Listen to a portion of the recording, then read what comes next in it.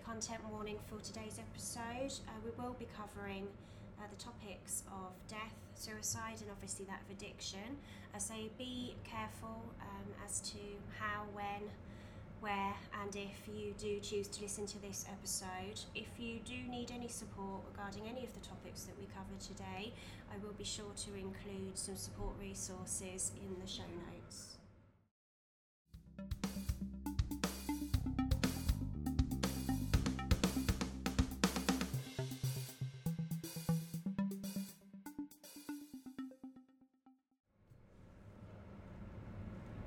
Hello and welcome to Screaming on the Inside. I'm your host Celeste. Thank you all for joining us. It is so wonderful to be a part of the alumni community and to be here hosting the first podcast episode of 2023. As we start yet another new year, I am for one very grateful for my recovery and for the opportunity to turn up for you guys. Today I have a special guest who will be discussing their personal experience of loving and losing someone to mental illness and addiction. Obviously the two are very much one and the same. She has asked to remain anonymous, so I'm going to call her Jay to protect her identity. I really hope you enjoy this interview. I think it's sure to bring up some very potentially difficult things, but I think having these conversations are really, really important. So sorry to start the new year off on not such a light-hearted note, but I think we're all here to sort of explore these issues. And I hope you enjoy. As ever, if you ever have any feedback for us here at the team about what you'd like to hear more of or what you'd like to hear about less, anything, it is a community, so I'd really encourage you all to feel that you can reach out to me and the team here, and you will be heard. It's your community. So without further ado, please do enjoy the interview now with Jay. Hi Jay, thanks so much for taking the time to speak with us today. So I think what I'll do is I'll just sort of open the floor, and you can perhaps start just by telling us a little bit about your experience sort of in a nutshell, and perhaps we can sort of take it from there. Hi, I introduce myself. My name is Jay. I actually work at UCAT. I've been working here for almost, I think it's about 7.5 years now.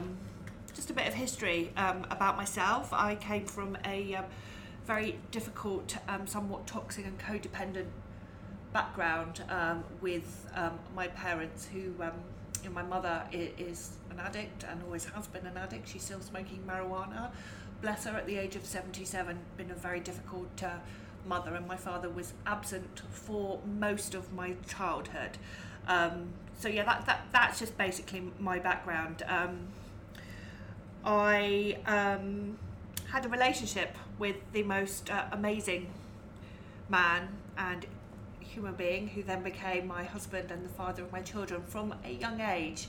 I was 16 when we started dating, and now looking back on it through all the work that I've done, I can see exactly what happened. Wow, that's young. It is young, isn't it? It was young. Yeah. He was needy, and I was looking to rescue because that's all I knew what to do. His mother had passed away when he was young. He was only 13. A very difficult upbringing as well, and a family history of gambling. And then I found him at the age of 16. And we had a relationship. A bit up and down early years, without going into too many details. Used to chase him out of gambling clubs and things like that, because that's where I found him.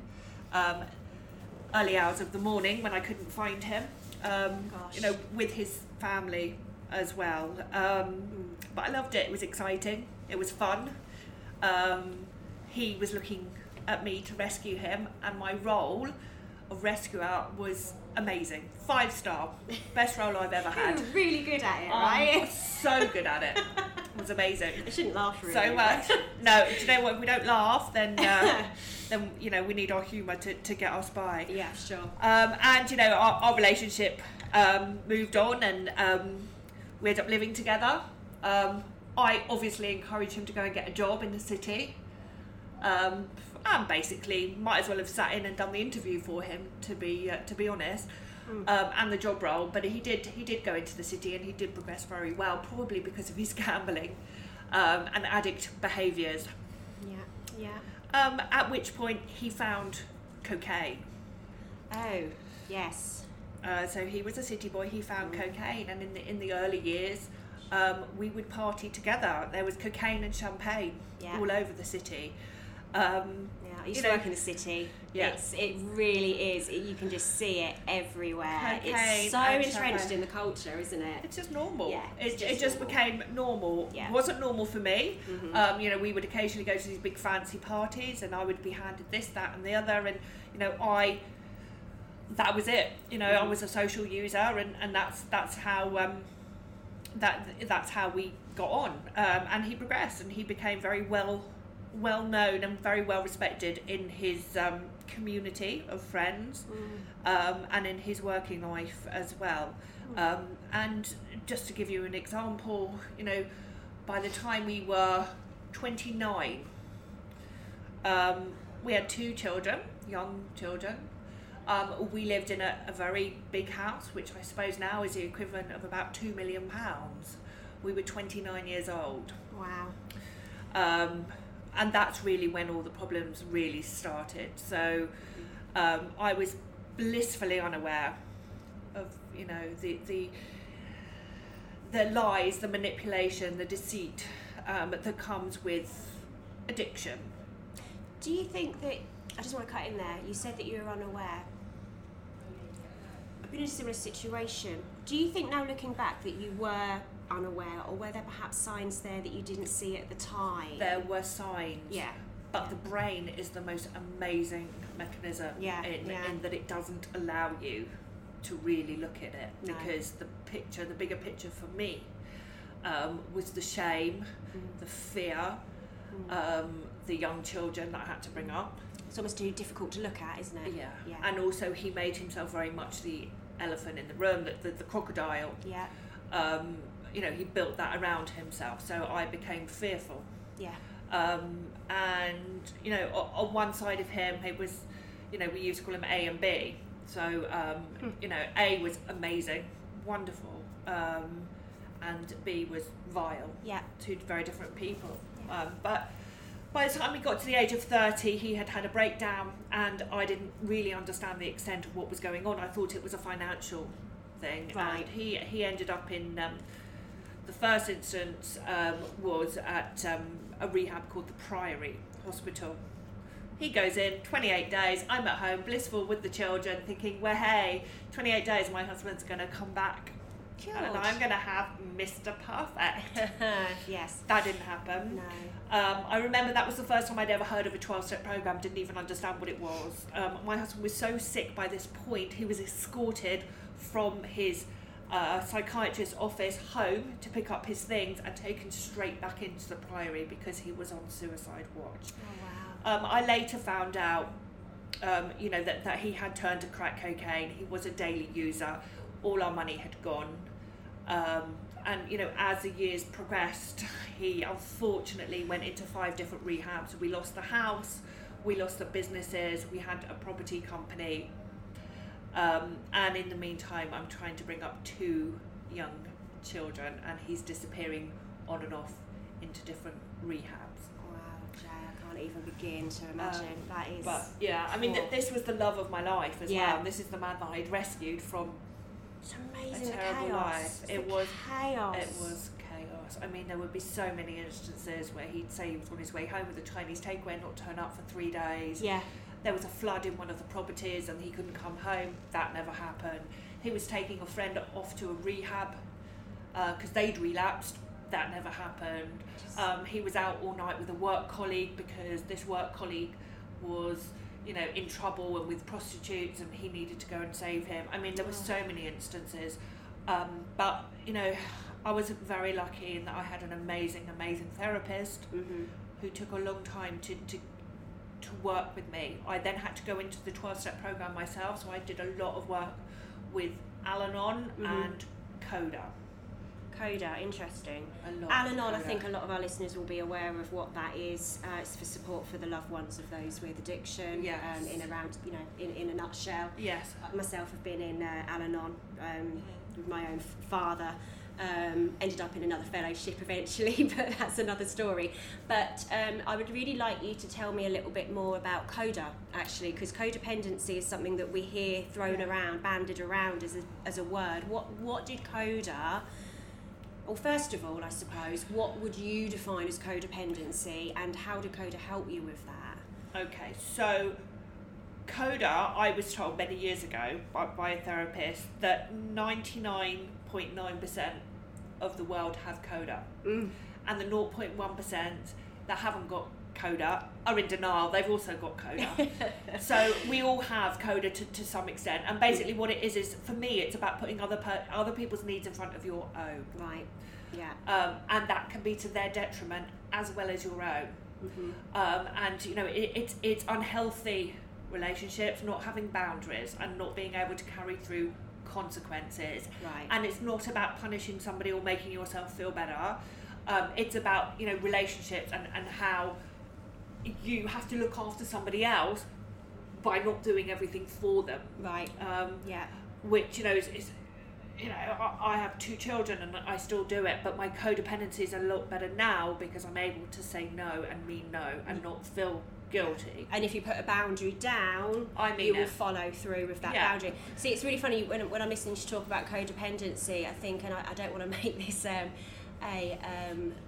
gender issue, but I think from my experience and sort of reading on it is that women are also very much more tendency towards codependency, because that's our role in society, isn't it? To love and nurture. To love and nurture. But I've been there with my own experiences. You end up giving so much of yourself away that you're actually not helping them or yourself. Yes. Right? Yeah, you're taking their rights away from doing things for themselves. Yeah. And they have to learn. People have to learn to do things for themselves, for their own being. For their own independence. And confidence. But when you take that away from them by thinking that you're doing everything for them, actually you're not. You're actually taking their right away from acting out as a human being. Yeah, absolutely. And we talk about it a lot, don't we? It's allowing that person to sometimes, unfortunately, and it's painful to do, and I'd like to relate it back to your story in a moment, but we talk about allowing people to reach their rock bottom in their journey, and when we're codependent and we're constantly giving them safety rafts, right?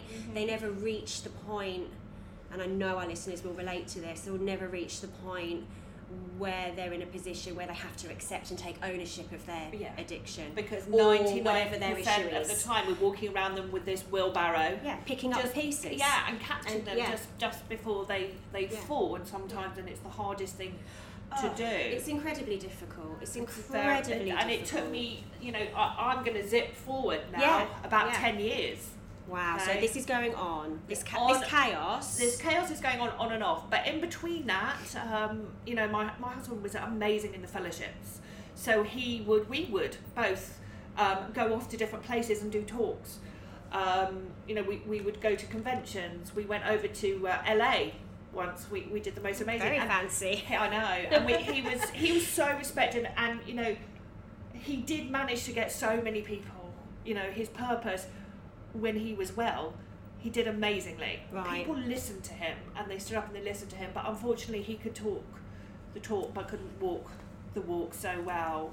And what I found, and my message, which I'll get to in a minute, through all of this, is that I had to do a 12-step program. I had to understand this illness as a family member. I had to understand my part of this illness, where I came in, because originally I thought he had a problem, but actually I had a problem. Right. As well, because that dynamic. Yeah. And also, who accepts that? No one else would. Right. None of my friends would accept that, what was going on, but I did. So I then had to take it back, look at myself, and it took me many years to get to a place of acceptance under step 1. Acceptance. So, step 1 for an addict is probably a little bit easier because you're powerless over drinking drugs. Simple. Don't drink or drug.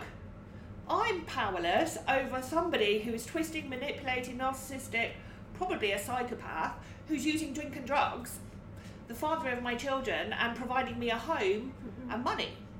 I've got to accept that I'm powerless, and the consequences of that for me are huge. It took me a long time, but and then I hit my own rock bottom eventually, after many years of taking him back and forth. By the signs came. A lot of it came from my children, who at the time were 12 and 14. The signs started to come from them. I do believe I had, my higher power come down. There were various different things that had happened. But namely, my son said to me, "Mummy, if you want to leave Daddy, it's okay, you can leave him this time." Because prior to that, he had not wanted us to break up, and he offered for me to go. And that was a big, big thing. Another one was a neighbour had mentioned to me that I was a lady and my husband was not acting as a gentleman. And I just thought, if somebody from such a distance can see that, why can't I? Yeah. Well, we can never see it when we're in it, though. No. So funny, a bit of synchronicity there, and I hope you don't mind me sort of saying this, but it's funny what you said about someone with their own addiction. It can be, potentially be easier to get that acceptance, Yes. right? Yes. That's what you were saying, Yes. essentially. I actually found it much more easier to accept my addiction Yes. than I did to accept the chaos and my father's addiction and Yes. being a part of that family. That took years of therapy. Yeah, because there's so much more around Yeah, it. it's you've got a relationship with that person. You love them. The love doesn't go just the because love. they're hurting you. Exactly. You So know? so when I eventually had to leave him, I had no choice by this point.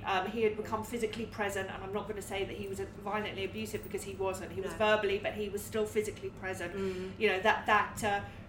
That crocodile in the room had become, an enormous tarantula. I don't know, a big energy. dinosaur. Yeah. It was a big energy, Yeah. and there's a bit of criminality going on, and I could see the children were damaged. And anyway, eventually I did leave, not because I wanted to, because I had to, and I didn't stop loving him, but I had to go. Gosh. And I won't go into the ins and outs of the following 6 months, but he did go off the rails, and I left not to punish him this time. I left because I had to leave, and because I'd worked so much on myself. Yeah.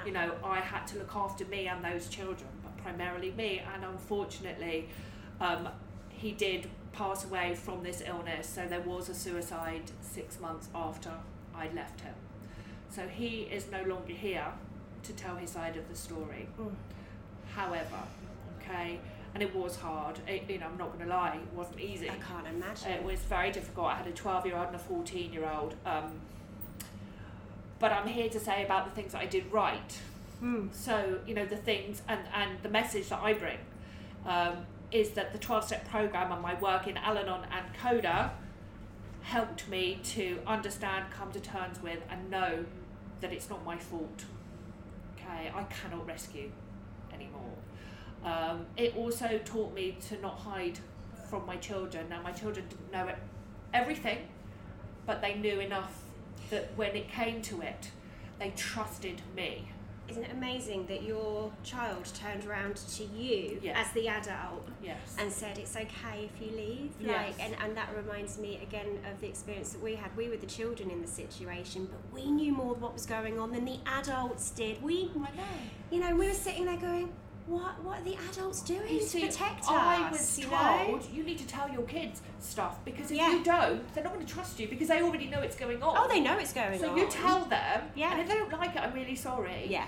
But they already know they're going to trust you a lot more. Yeah. I mean, I didn't obviously tell them everything, and to this day they don't know what they don't need to know. No, of course. But that's basically my story, and unfortunately, that there was a lot of financial strain and lots of other different strains that, crack cocaine and, all those other things and chaos that he made, especially in his last few months. Fallout must have been immense. It was immense. But, I'm here, I'm telling the tale. I then had to go and get a job, because I'd never really worked before, and all I knew to do was this. So, hence, I'm here, and my, it's a sad story. It's a really sad story, because addicts go to hospitals, institutions, and graveyards. The reality of it, he took his foot off the pedal. he had an ego. He never really did what he was told to do on a daily basis. And even me and the children couldn't stop him. So there, when you're faced with this illness, and probably had I stopped rescuing him so many times, he probably may have died earlier. I don't know. But I had to go. I wasn't willing to live my life just to save this man. And that's what happened. I mean, I'm very grateful that he left behind the most amazing legend. People will still talk about him now and his work within, AA and NA and CA. And he's got 2 amazing children. His son is the image of him and has all the good parts of him. And I think coming into this industry and doing the work that I do has proven to my children that there's no shame around this. It's an illness, it's a disease. And what we have to do to overcome it as a family. Absolutely.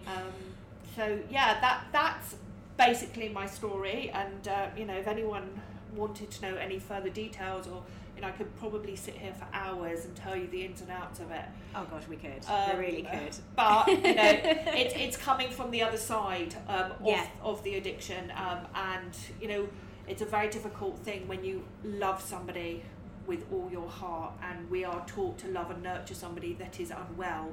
And what I'm telling you to do is stop doing that and actually walk away from the situation, because I don't know if something bad can happen to them or they're going to die. I don't know. No, none of us know. We never know. But what I do know is that I couldn't rescue him, because by God, there was nothing that I didn't do to try. And I saved myself. So and I've been able to continue his legacy of his children by doing so.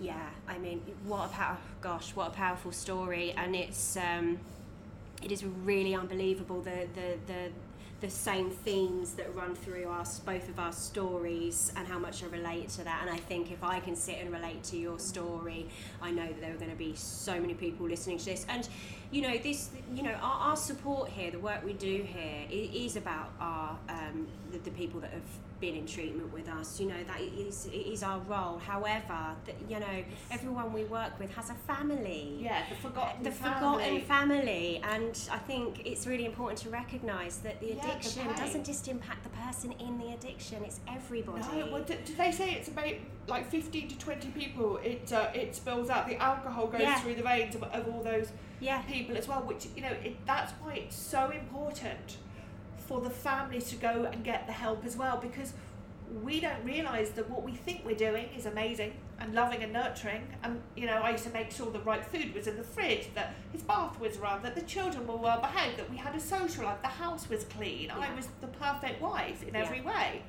None of that bloody helped. No.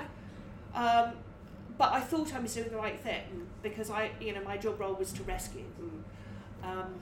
But it wasn't. So which is why this is a family illness, because and whether it's your husband, your child, your parents, the dynamics is kind of different. Yes, but it can actually be. The concepts are same. Absolutely. You've got someone you love, you want to save them, you do everything in your power, but unfortunately sometimes what we end up doing is the opposite, and it's with all the best love in the world.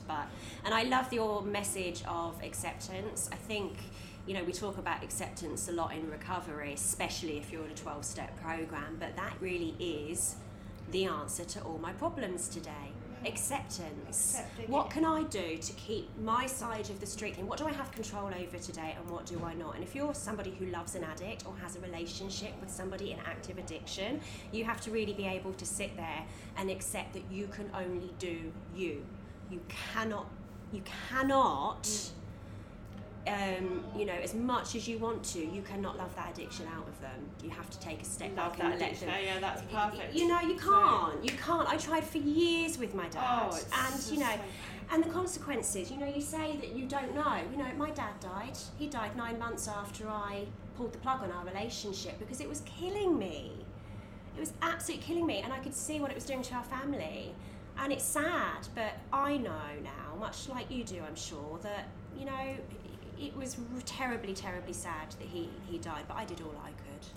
Absolutely. I did all, and much like I thought that I did everything that I could do. Yeah. And his illness is it is an illness. It's a baffling one. But so many people don't, recognise it as an illness or a disease.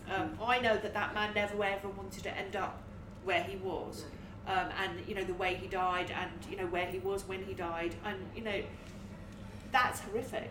So it must have been some sort of illness. But so I'm just here, and I try and carry my message to others. I know you do. I know you carry that message. My children as well, hopefully. Yeah, and break that cycle, hopefully. Yeah. And also, I think it's absolutely wonderful that you have been able to make something positive out of such a harrowing story, that is that has been your life, and to be able to pass it forward. I think that's what we're all just trying to do. And I think a lot of people, when they come into recovery and they do well in recovery, sort of start to think about, how can I use my experiences to perhaps help others? And that's how, that for me is the beauty in this, not only the work, but in just having a conversation about this stuff, And it just makes, sometimes it just kind of makes sense of something that has no sense. Yeah. And the chaos, just to be able to define it and put it into the boxes and, be able to hand it back over. But, what I would say to people is, and I know addicts, 99% have family members who are in addiction. Yeah. And whether you're an addict or not, you need to have a look at your behaviours around their addiction. Not yours, theirs. Because believe you me, I have plenty of character defects. I'm just not, an addict of I don't have any. We about just a couple. Mostly my 23-year-old daughter tells me about them on a daily basis. But my defects of character are not going to kill me. But what might kill me, is if I carry on rescuing and finding addicts after addicts after addicts. And believe you me, after my husband died, I went into another relationship and did exactly what I was told I was going to do if I didn't use my program properly, and I did it. I did it so beautifully. I've jumped in right again with an alcoholic. Excellent work. But the good thing was, I was able to, leave that relationship in a healthy way, recognise that relationship quite quickly. Mm-hmm. That's the work. That's the work. And that's where the work was. Yeah, it's not about not making mistakes. We always will make mistakes, but it's recognising them, going back to the work, and every time you have a little bit more insight and get to move forward, Oh, Jay, thank you so much for taking the time to speak with me today. I'm feeling a bit emotional, actually. It was really powerful to hear your story, and also the hope that comes out of it as well. And I just wanted to ask you if there was anything you wanted to close with. Not really. I just hope that maybe has helped some people, giving them some experience, strength and hope from a very different angle, probably from anything that you've heard before. And anyone is more than welcome if there is a specific subject or something that I said, or a trigger, or any experience of what I've just said that they want to hear in more detail. They're more than welcome to get in contact, email, and I'm more than happy to call them direct and we can have a chat. It's no problem at all. And thanks for listening. Yeah, thank you so much, Jay. Absolute pleasure to have you. And with regard to getting in contact with us, we will have all of our information on the show notes, but you've got your usual way of reaching out to us. And thanks again for taking the time to listen to my conversation with Jay today. All right. God bless. God bless.